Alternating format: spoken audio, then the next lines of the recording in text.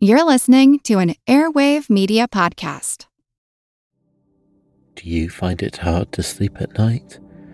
Then the Calm Cove podcast can help you sleep deeply all night long. Calm Cove has deeply relaxing meditation music and ambient sounds like ocean waves and crackling fires.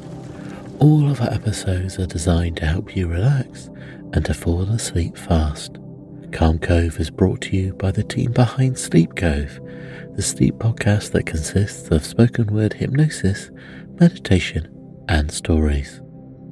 So if you want to listen to a beautiful soundscape tonight, search for Calm Cove on Apple Podcasts or Spotify and see how we're helping millions of people relax and go to sleep every night.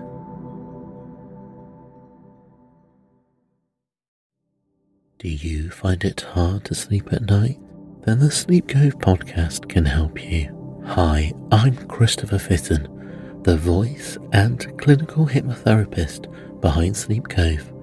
Sleep Cove features sleep hypnosis, meditations, and bedtime stories, all designed to help those of you who struggle at night to achieve a restful and peaceful night's sleep. Search for Sleep Cove on Apple Podcasts or Spotify and see why Sleep Cove helps millions of people sleep deeply all night long. Feel like who art Ed? We'll try to spice it. Who art it? Mr. Wood art Ed me. Good. Either way, it's ambiguous. It works on so many levels. I know. That's off to a great start. Welcome to Who Arted, weekly art history for all ages. I'm your host, Kyle Wood, and joining me today, I have Amy Bernard, fellow art teacher, your background in ceramics as well as AP art history, which is perfect because today we're talking about Rachel Ruysch, Fruit and Insects, which is one of the ones from the AP art history list. So thank you very much for coming on to join me. Yes, thank you for having me. I'm excited because this is one that I've seen her work before, but I hadn't known much about her. And so I appreciate having somebody who knows a little bit more than I do to get us through some of this art history on what I was surprised has so much more to it than it first met the eye, you know? Mm-hmm. Yes, for sure. I think that's one of the best things about teaching this painting and just learning more about the painting is that there's so much underlying symbolism, and it's exciting to kind of dissect that with the students as well as do a deep dive as a teacher. Yeah. So if I'm going to go back and dissect this work a little bit, I do want to get started with, just a little bit of her background and her biography. I always feel like the story is where these pieces come alive. So Ruysch was born June 3rd, 1664 in The Hague.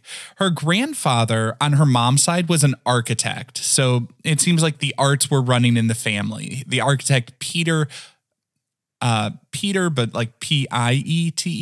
Post. Mm-hmm. And then her father, he was a scientist. And this is one of those things where I always feel like we do ourselves a disservice with that common phrase, it's an art, not a science, or something like that, right? Because there's so much crossover in those different areas. Her father was a scientist teaching anatomy and botany, but he was also an amateur painter. He was doing those scientific diagrams and drawings of things from his cabinet of curiosities because that was an actual thing people had back in the day. And she learned a lot as a child just by looking at his collection of different specimens. He had preserved skeletons of various animals, plant, mineral samples, and all of that sort of stuff, which I find must have been so interesting as a child.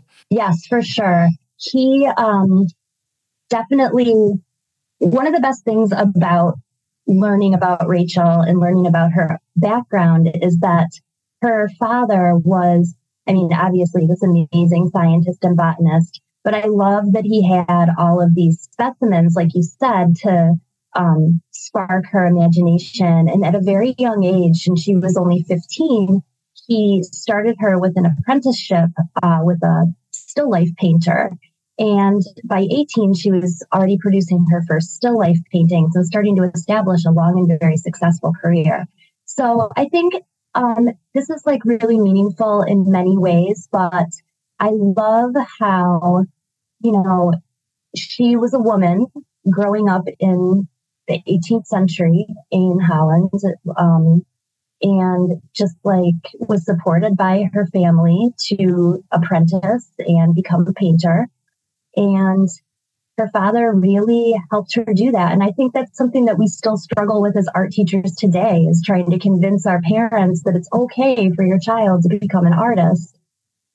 So I just love that part about her life. And granted, I mean, it was many, many years ago, but I like to think of it in a idealized way. Like, this is really what happened.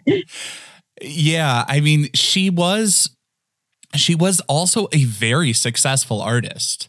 Her name is not as well known today, I think, as Rembrandt, but back in the day, her paintings were selling for more than Rembrandt's. Like, she was a very successful, and not just successful in terms of like, she was a skilled painter. She was appreciated for her work and selling stuff to wealthy patrons throughout her life. As you said, she started her apprenticeship at 15, and she was painting well into her 80s. Like, she passed away, I think, at 86, but she had a good 6 decades of a successful painting career. Just hopping about a little bit in that timeline, after she apprentices with Willem van Aelst, I'm sure I'm wrong on that.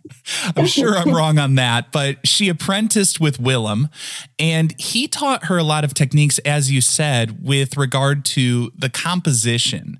And I think one of the things that's most interesting there, and I think you had this in your notes too, he focused on arranging a still life to feel natural. So it's not everything very neatly and precisely aligned. He would kind of let things get at a little bit wonky angles, give it that sense of gravity acting on them, which I think is really interesting, because when we think of still life as a genre, I mean, the whole category of still life wasn't really a thing in and of itself up until like the Renaissance. That's like, before that, like the still life, the arrangement of objects was kind of just like an element within a composition. But it was around the Renaissance where we start to see the still life becomes its own subject or category or genre, however you want to phrase it, and largely symbolically, right? We had like the fruits of different seasons to capture the cycles of nature, the skulls to symbolize obviousness, right? Death and all that. Am I right in that? Yes. And I think another really fun fact about Rachel's paintings, and I think as a whole, the still life paintings of the Dutch Renaissance, was these paintings were taken from like studies. So we would have many different varieties of flowers, many different varieties of fruits that would be not arranged like when you take a painting class in like undergrad or something, or even do it in high school where you arrange your objects on a picture plane and then you paint from life.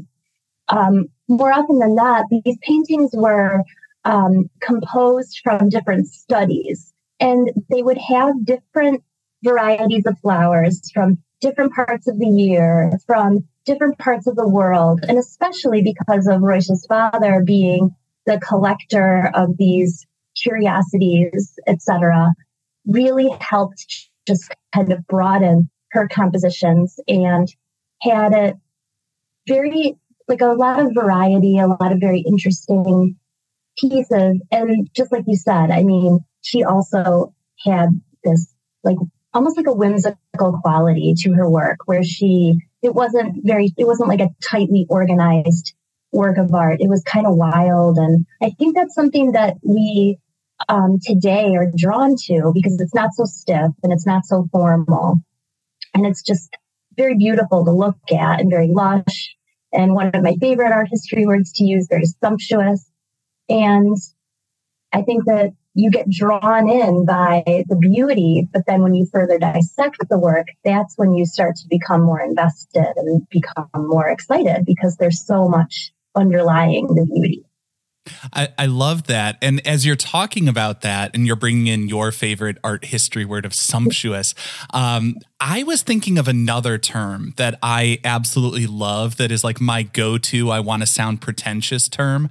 I was thinking of sprezzatura, which is a term that means sort of a studied carelessness or a clumsy grace. And as I'm thinking about this, I'm thinking of this type of work as the synthesis of all those different individual studies. Like she would do a study of a butterfly. She would do a study of grapes. She would do a study of, wheat, or a study of gourds, or a study of all these different things. And then she would take the things she learned from those different studies of bugs and plants and flowers and fruit and put them together in this composition that feels natural and tossed together, but it's the result of a lot of years of practice and meticulous study, right? Yes. And I love that term. I've never heard it before. I think add that to my list for sure, share it with my students when we return from spring break.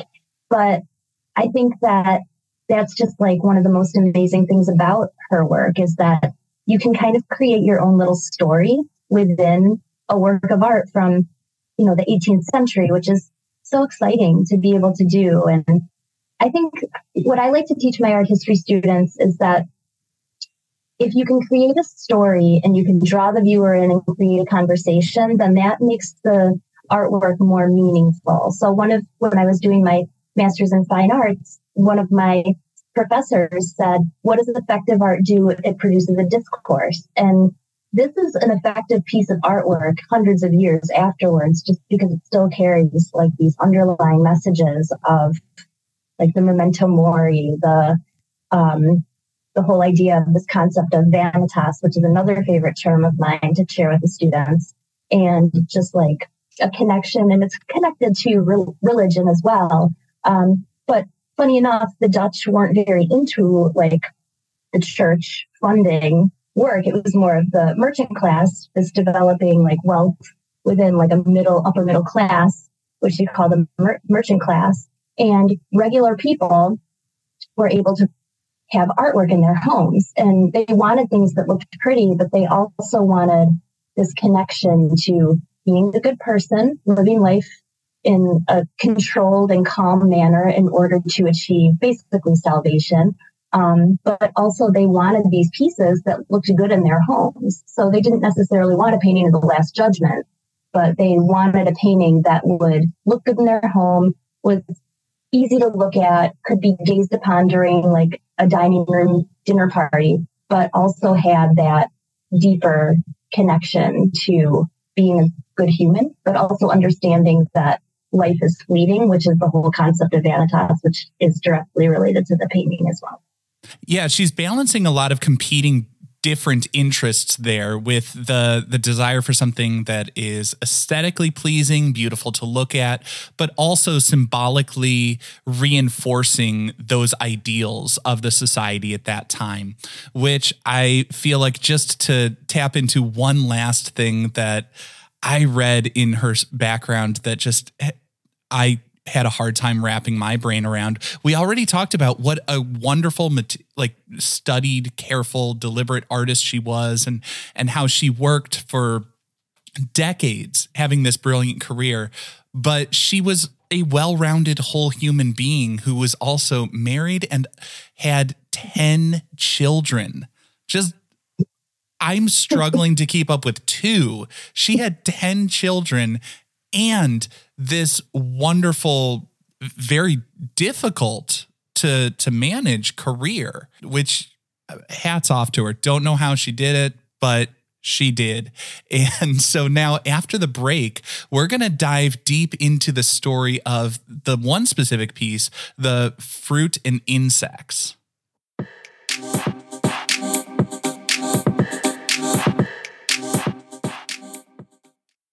So now I want to get into, like, we've kind of danced around the symbolism of this specific work, but I want to get into it with a little bit more deeper dive. So we're looking here at Fruit and Insects from, what year was that? Why can I not find- 1711 CE. Thank you. I knew it was like, I knew it went to someone in like the teens, but I knew it was made before that. So we're looking here at Fruit and Insects from 1711. Now, we've already said there's a lot going on here, but what are you noticing? What's jumping out at you?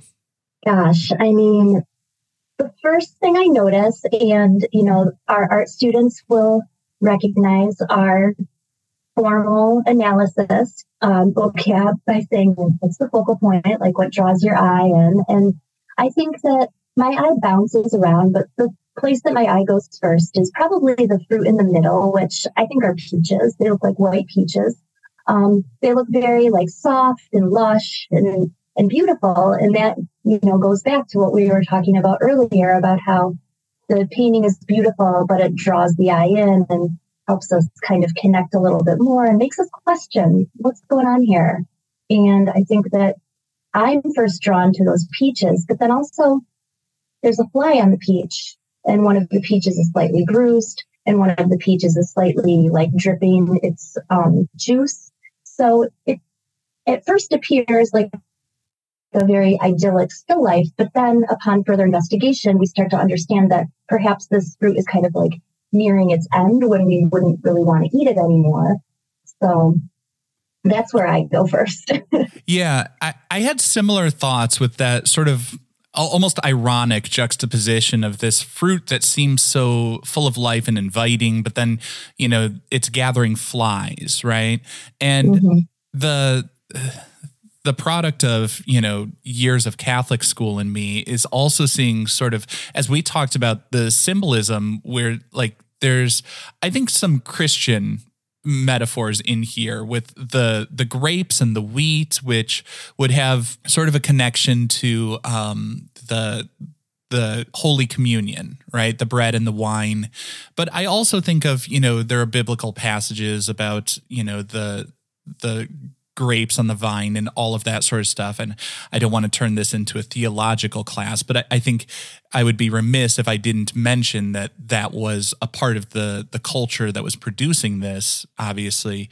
And I'm also just like drawn to, I love this idea of a still life that has living things in it, because that's not really typical of how we define the genre or the category, right? Like we typically talk about a still life is inanimate objects. And so I love that there are insects and living creatures crawling around it. It gives it this more of the emphasis of life in the still life. And I think the angles help to reinforce that, like as I look at it, when we get into the design principles and stuff like that, I start to look at the leading lines and the angles that are created and the pathways for my eye to follow around this composition. And that's part of the reason I think it holds my attention, is because there's this balance and these pathways that just lead my eye around in a way that's pleasant and holds me there.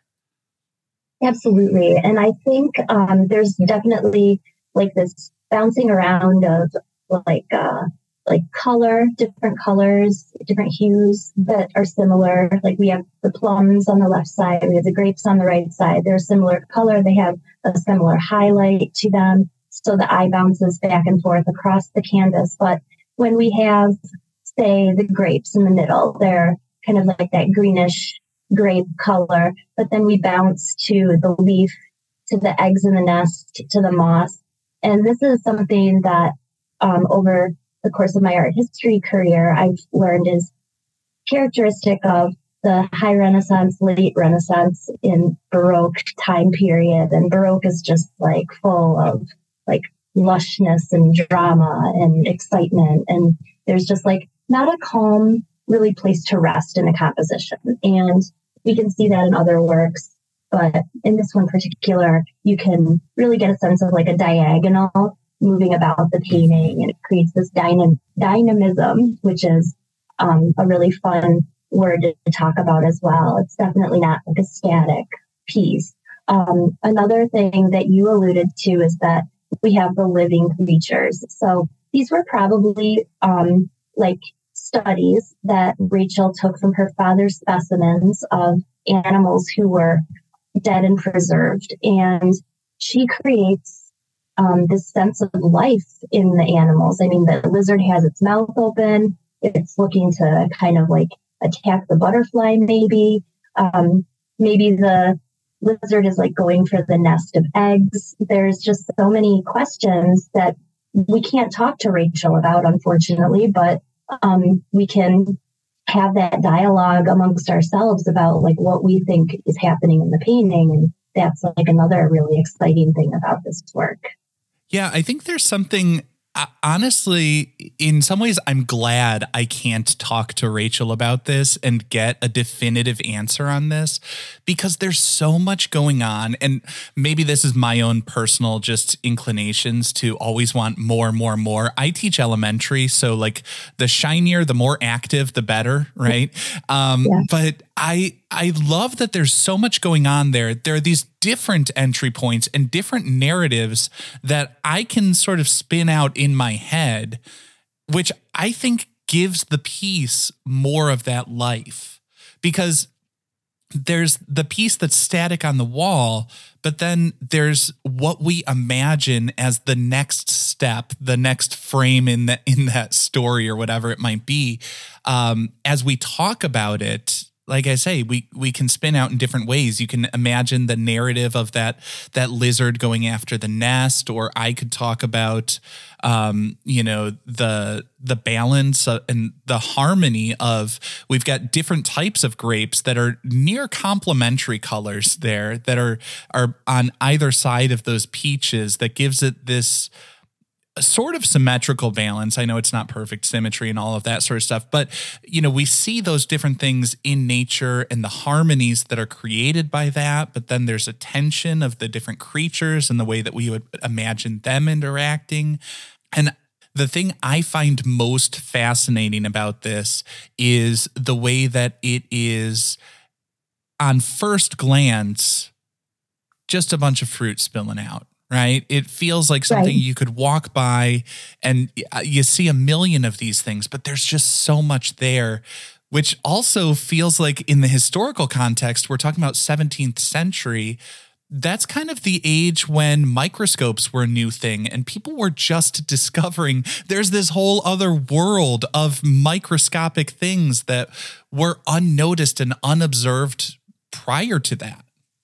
Right. And here at the end of the Dutch Renaissance Baroque time period, we're starting to get into this whole new time period, like the Age of Enlightenment, and like a big push with science. And Rachel's work is connected to science because she's working from like life specimens and specimens that were preserved. But then we also have this whole other aspect of like the science behind artwork. And I mean, we're not quite there to the point where we're actually like looking at, like I'm thinking of certain paintings of like the philosopher giving a lecture at the Orrery and like learning about how birds fly and learning about how the solar system works. We're not like quite there with this work, but we're still connecting to science. But I think that this is something that you mentioned earlier when you were talking about the connection to religion. And I think that's something that's really special about art, is that if you have a background in religion, it brings a whole nother just set of skills that you can unpack works of art with. I don't have a strong background in any one religion, so it's taken me to be a student of some of these religions as I've become an art history teacher. But one of the something from my notes that I always share with the students is that the Dutch were mostly Protestant, and there wasn't this Catholic Church, like the powerful monarchy, who was there to commission artworks. So the works become a lot more secular, and They become more about like what people like would want in their homes, which I already talked about. But then there's also this huge connection to eternal salvation coming only through God, but also being careful to not become too attached to material possessions. And this is directly related to another Dutch painter of the time who's very well known, Johannes Vermeer, and his works like Woman Holding a Balance, Girl with a Pearl Earring, and those are really recognizable. But this whole concept of being just living your life in a mindful manner, and it's just such an interesting concept to bring to the students, and I think it's a very timely one. It forces you to slow down and really just take in the imagery, and that's another really special thing about Dutch painting. I mean, not just from the Renaissance and Baroque period, but like all the way going back many, many hundreds of years. They were very interested on drawing the viewer in order to have you meditate on the subject matter in order to become a better person. Yeah. And I think it's important to also recognize, I talked about my, religious background here, growing up Catholic schools and all of that. But understanding religions, it really helps you to understand different cultures and how that's reflected in the work. I'm thinking back to an earlier episode I did about Sharuvi Agrawal and her piece, 26,000 Bells of Hanuman, and why the bell was the perfect symbol, because you ring a bell when you enter the temple to alert the deity of your presence, as well as to block out other sounds. And now I'm also having the connection to, like Japanese work and the raku pieces and how that's a reflection of the philosophy. And now as the wheels are spinning out, I'm promising I'm going to bring this back to the Dutch here. An interesting fact, you said the Dutch were largely Protestant and not sort of, they had symbolism of their religious faith, but it wasn't beating you over the head with it the way that some other things were. And the Dutch, part of the reason that they were able to maintain trade contact with Japan while it was largely closed off from other Western countries was because of the fact that the Dutch did not try to convert them. And so that's why a lot of like the ukiyo-e pieces that started to filter out into the West kind of came through the Dutch, right? Yeah. So it all comes together in understanding and respecting other people's different ideas and philosophies and religions.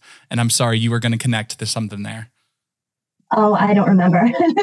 No, I think it's really exciting to just talk about all of these different ways that different cultures are connected. And my students and I will talk about like colonialism and iconoclasm and all of these really like interesting concepts that are so deep. And one of the pieces that I teach in AP Art History is called The Allegory of Law and Grace. And this is also connected to the Reformation, so the Protestant Reformation, and how one of my favorite articles for Smart History, like the subject line is, how do you get to heaven? And I think that that's something that's really important in a lot of the art that we look at. It's like, really people are just trying to secure a place for themselves in an unknown future. Not all cultures, of course, feel this way, but I think that many of the Western cultures that we study in our like European art history are very connected to this concept of what happens after you die.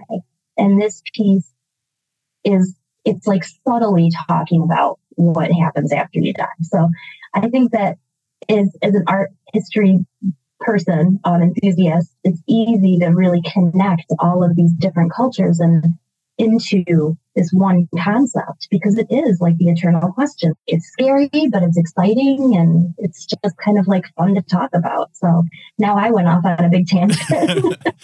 No, well, but I think what we're getting at here is that one common thread across all different cultures that have different religious backgrounds and everything like that is one of the central questions that everybody deals with is, what is the right way to live? And that is like the eternal struggle that all people have to grapple with and settle with. And a lot of people engage in that question through their religious backgrounds, and that influences the way that they shape their pieces. And so the more you can learn about those different backgrounds, those different cultures, those different beliefs, the more you'll understand and be able to make sense of the work that's created, whether it is by, a Dutch artist in the 17th. I keep saying 17th century, and before someone all caps corrects me, she was born in the 17th century, lived a good part of her life in the 17th century. I recognize this specific piece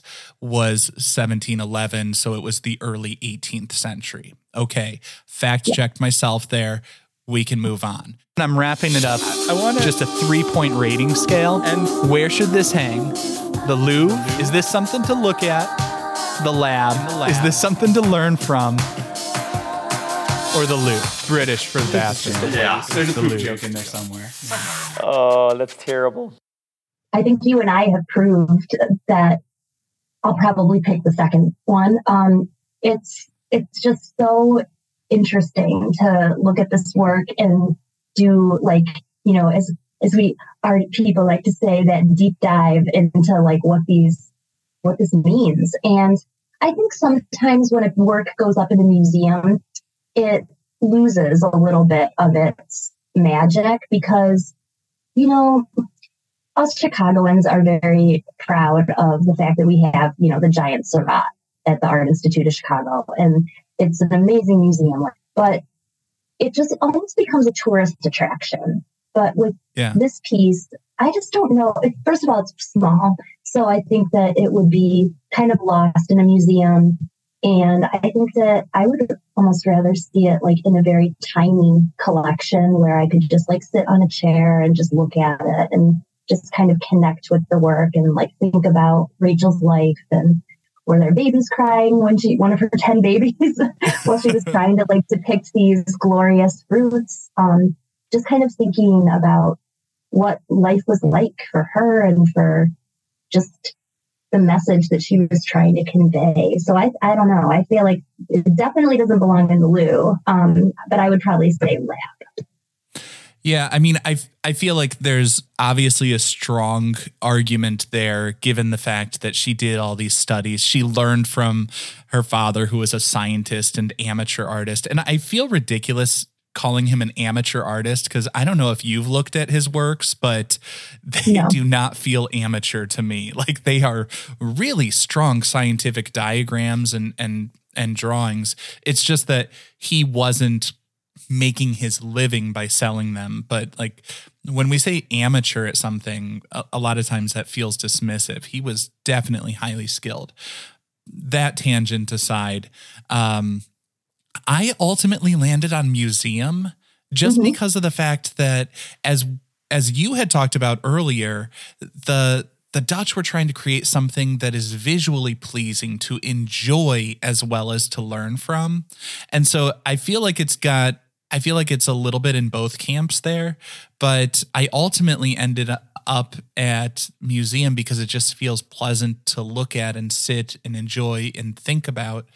But I also totally see your point that it is small and it needs that intimate setting. And sometimes in the museum, when there are guards around and crowds around, you lose something in that. Luckily, I'm not an actual curator, so it doesn't really matter. I'm just trying to categorize what type of piece is this. And I think largely I'm trying to disagree with you for the sake of a segment, but we ended up saying versions of the same thing here. It's a beautiful piece to enjoy and to learn from. Absolutely.